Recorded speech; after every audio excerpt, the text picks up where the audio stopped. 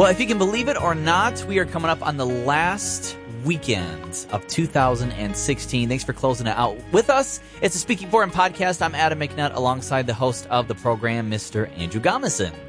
Hello, Adam. It's so surreal to be coming to everybody this last weekend of 2016. I was doing some calculations, Adam, and I figured out that with this episode, we are closing out our fourth full calendar year of the Speaking For Him podcast. Woo! So right. That is pretty amazing. And as I said a few weeks ago, when you've done this podcast as long as we have, crazy things happen, and that's why this podcast as well is being recorded with both of us as a phone conversation as opposed to in the studio. So I hope the quality is good for you guys. We're just going to have some fun talking about New Year's and 2017 ahead of us. So, Adam, why don't you start us out with our quote of the day? And this comes from country superstar Brad Paisley. Tomorrow is the first blank page of a 365-page book. Write a good one. And, of course, this year, New Year's Eve is on Saturday. So, actually, we have 2 days left in the year as this is posted. But, nonetheless, we are staring right in the face. We are staring 2017 right in the face. And so, today we're going to talk about that a little bit, both personally and with some stuff that we have to share with you. Before we dig into the links that we have or the notes that we have, Adam, do you have any particular memories of New Year's Eve that you'd like to share with us? Oh, boy. I think one of my favorite years that I can think of is when I was 9, and it was going from 1999 to 2000. And as everybody remembers, or at least if you're old enough, that was supposed to be the year that all the computers were supposed to crash and the world was ending and all was lost. Well, midnight hit, and everybody's literally on the edge of their seat, and nothing happened. And I remember knowing as a kid that the electricity was going to go out, so I remember being like kind of nervous, but kind of like, la la la, I'm 9, I don't care. And then all of a sudden, midnight hit, everything was fine, and literally, I think the funniest part is I fell asleep by about 12:45. So that was a New Year's that was supposed to be crazy and historical, but it was just another year. Well, it's interesting that you mentioned that because literally that's what springs to my mind first and foremost as well. On New Year's Eve 1999, my dad was actually with my aunt at hospice with my grandma because she was close to going to heaven. She would pass away the next day, January 1st, 2000, at about 3 p.m. But they were with her as she was in her last moments.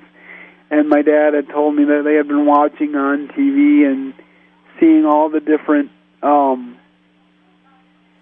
places around the world welcome the new millennium, because we were suddenly not in the 1900s anymore, so that was a big deal. And I remember, like you, wondering if the power would go out.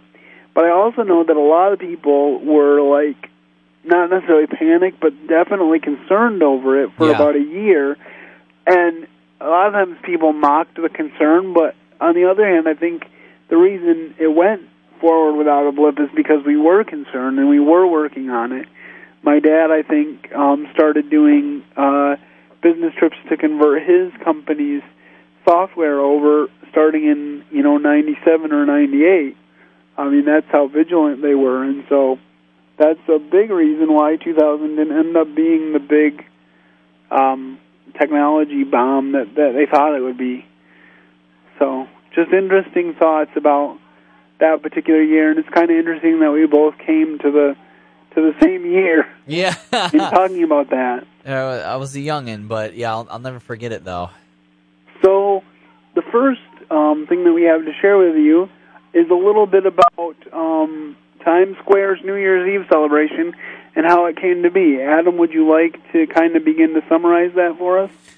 Absolutely. Well, it all started back in about 1904 when construction was completed on the 25-story skyscraper on the triangle of land created by the intersections of 42nd and 43rd Street along with 7th Avenue and Broadway. I feel like the streets in Holland, Michigan, if you've ever been there, are also like Times Square because they're zigzagging all over the place.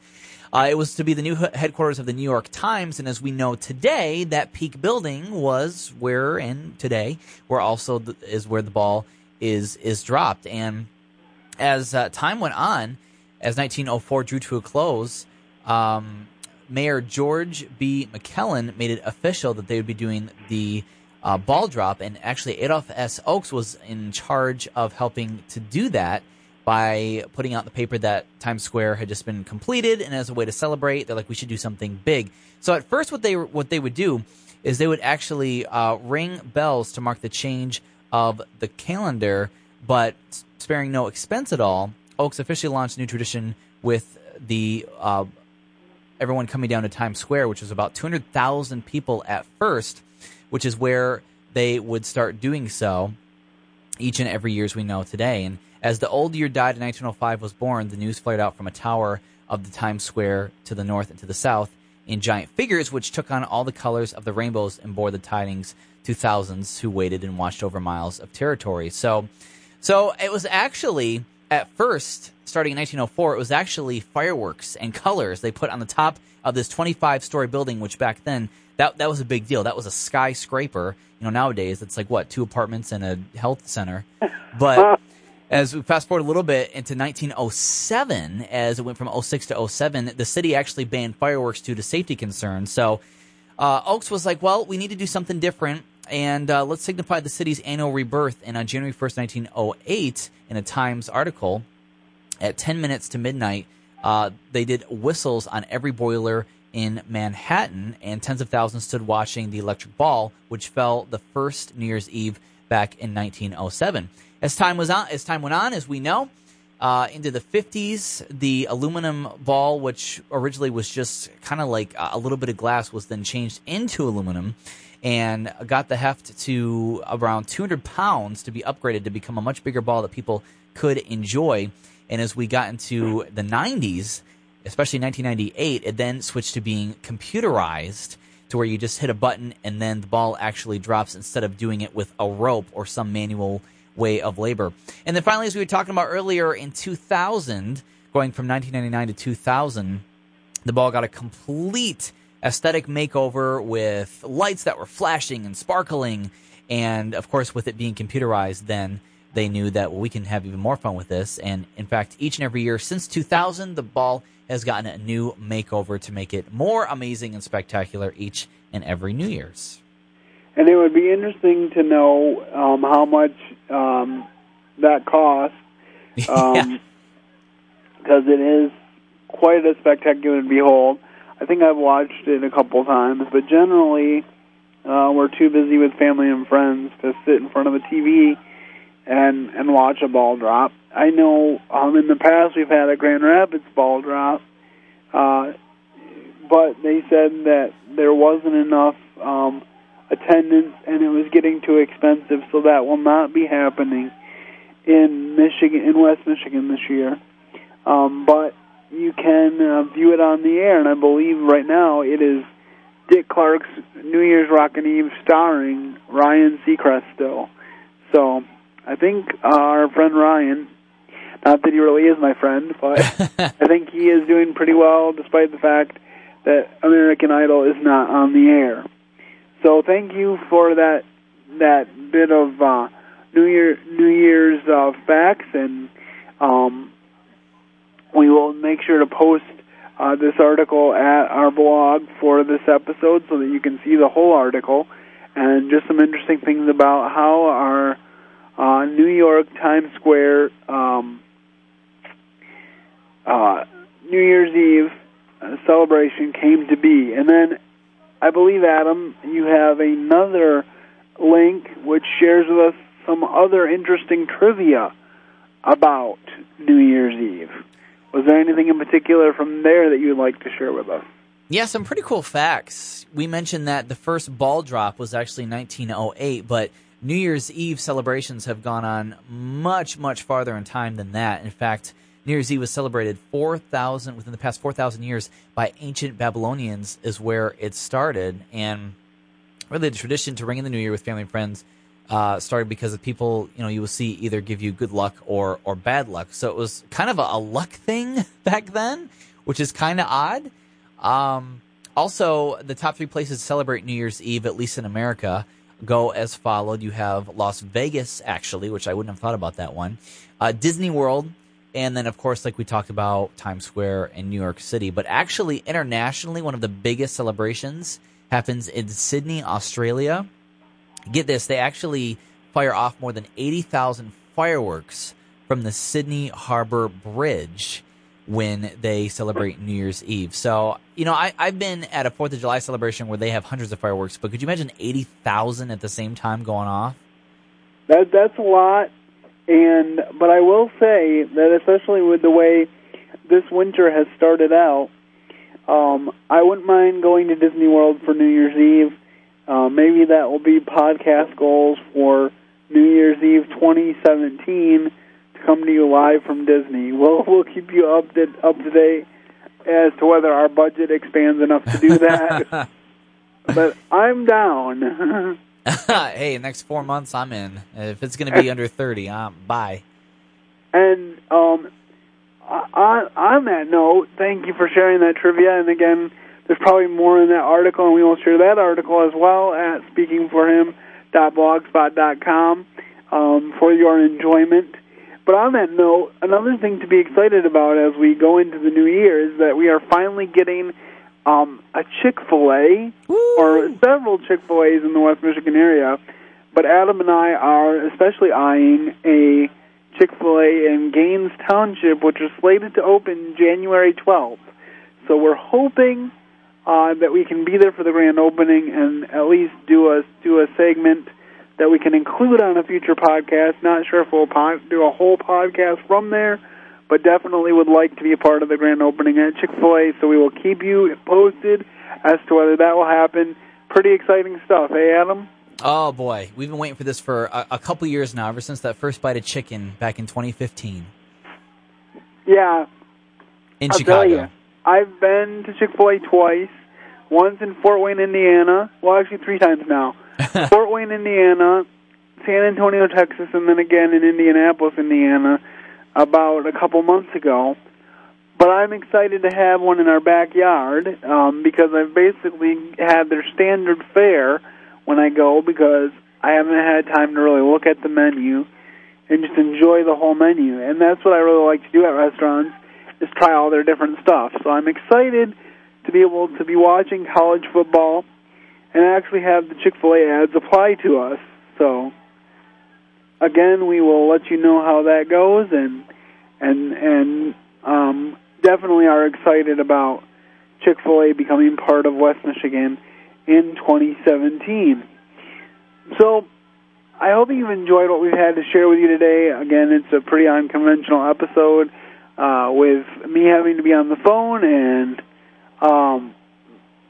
just all the logistics going on, but I hope that things have worked out and that you're enjoying this episode. Right now, I would like to share with you a hymn story, and Adam has music to it. You'll probably recognize it. Most of us know the chorus, and the name of this song is Thank You, Lord. The chorus goes this way: Thank you, Lord, for saving my soul. Thank you, Lord, for making me whole. Thank you, Lord, for giving to me thy great salvation so rich and free.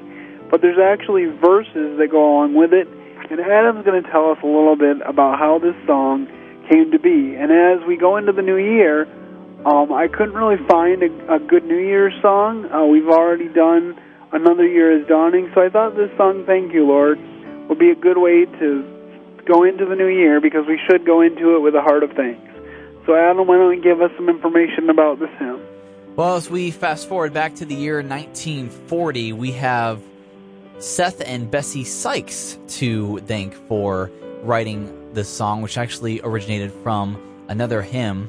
Bessie, who passed away in 1982, and Seth, who passed away in 1950, were actually, back in the day, traveling evangelists well known in the United Kingdom. A number of their hymns, including Thank You, Lord and Love, Wonderful Love, made their way to the United States years later. And the Sykes were also invented to conduct services in the United States, but according to a family member, World War II put a stop to that, and the moment passed. The Sykes home base was located in Glasgow, Scotland, the third largest city in the United Kingdom. Seth Sykes began his career as a conductor and a motorman for Glasgow Corporation Tramways. He also served as secretary for the Tramway Christian Association, where he was allowed to hand out Christian literature and Bibles. In 1929, several years before they wrote Thank You, Lord, Sykes left his job and, along with his wife, became a full-time traveling evangelist. The Sykes were somewhat like today's media Christian innovators in that they used lantern slides and rousing hymns played by Bessie on a small folding organ to gain the full interest of their crowds. Seth's sermons led countless people to Christ, and this hymn was most assuredly sung as a regular part of their services, and it continues to touch hearts and ears today. All right, and as I said, we will have the links for both the music and the source material for this story on speakingforhim.blogspot.com. We put these episodes on the blog every week, but it's particularly important when we do these Freeform Friday episodes to come to the blog, because you'll get the links for all of the source material that we use on the show and other information. Sometimes it's things that we forget, other times it's just extra things. So make sure that you get on that blog, and you can leave voicemail on that blog as well. So we would definitely appreciate your feedback and ideas on what to do to bring this podcast forward in 2017.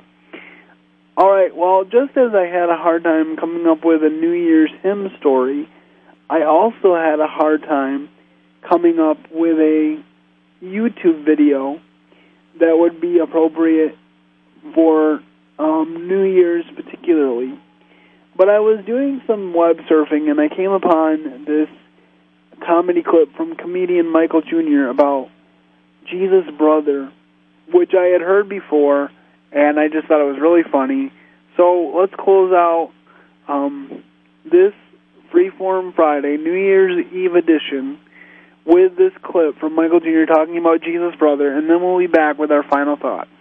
I like reading the Bible. I was reading the Bible, found out Jesus had a little brother. Anybody know his name? James. When I read that, I was like, how much pressure was that? Jesus, your big brother? How many times did you have to hear, why come you can't be more like Jesus, James? Because you know, everybody probably thought that James could do the same thing Jesus could do, but he couldn't. He was just James. He wasn't James Christ. Remember the wedding banquet? Jesus turned water into wine. Everybody was amazed, but they don't tell you about the next banquet. Jesus left early. They started running out of wine. Everybody looked at James. It's like, man, last time this happened, your brother made some wine, dude. You just gonna stand there with your sandals on? You're not gonna... Can you make some Kool-Aid or something, man? You're not gonna do anything.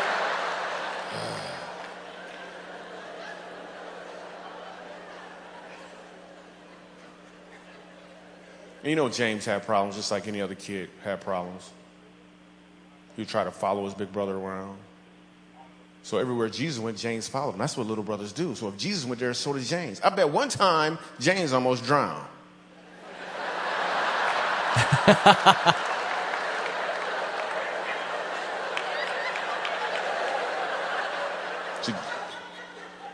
Oh, you just got that joke just now, didn't you? Jesus walked on water and James tried to just...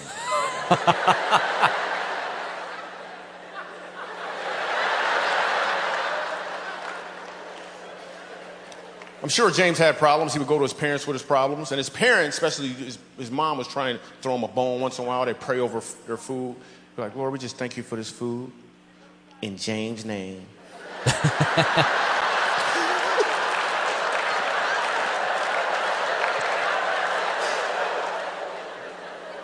James had problems. He would go to his parents with his problems, and you know what they would say? He'd be like, well, what would Jesus do? You know? Then they gave him a bracelet. And then he started selling those bracelets. You know? Made some money selling bracelets. What would be cool is a what would James do bracelet, right? Same initials, different meaning. Completely different meaning. You driving down the street, you get cut off in traffic. You fuss him out, your pastor gonna be like, yo, you got a what would Jesus do bracelet on? You're like, that's what would James do.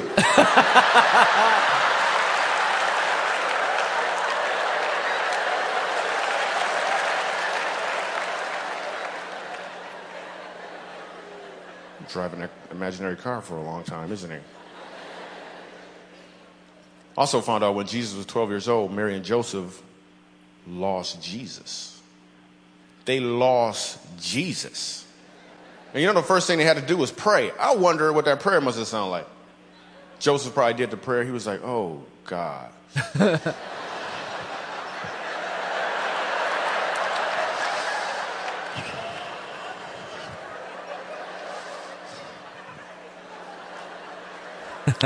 Dear God, oh forgiving God, you remember that Messiah you gave us? You got another one somewhere, man? That was the only begotten Okay, we're gonna find him. There's any way to wind out a year, it's with a laugh with Michael Jr. That's awesome. So yes, I just thought that was a refreshing take and an honest take, because I've often wondered some of what he was wondering, but he articulates it so much funnier and better than I would. So I hope that you enjoyed that little bit of comedy from Michael Jr., and I hope that you'll continue to listen to the Speaking for Him podcast as we move into a new year and continue to work together to bring you high-quality entertainment as well as thought-provoking content. And we wish you a very happy new year from Speaking for Him. Adam, do you have any final thoughts? Yes, praying that your 2017 is blessed, and if 2016 was tough, just remember that God's with you, and He's got some big things in store, I'm sure, next year. We're looking forward to spending it with you. And as teachers used to say in school all the time, we'll talk to you next year. Yes, as corny as that is, the next time you hear the Speaking for Him podcast with a new episode, it will be next year. All right, so I think that's all I have for you today, and I hope you have a wonderful weekend. And as always, whether it be 2016 or 2017 coming up, may you keep serving the best of masters. Thank you for listening to today's episode. Your host has been Andrew Gomison, founder of Speaking for Him, alongside his co-host and executive producer, Adam McNutt. For more information on today's show and to leave us comments and voicemails, visit speakingforhim.blogspot.com. You can find Andrew's ministry at speakingforhim.com. That's speaking, 4, HIM. You can also interact with us at facebook.com/speakingforhim and on Twitter at Speaking for Him. And when you look for us on iTunes and Stitcher, let us know what you think of the podcast by leaving a rating and review.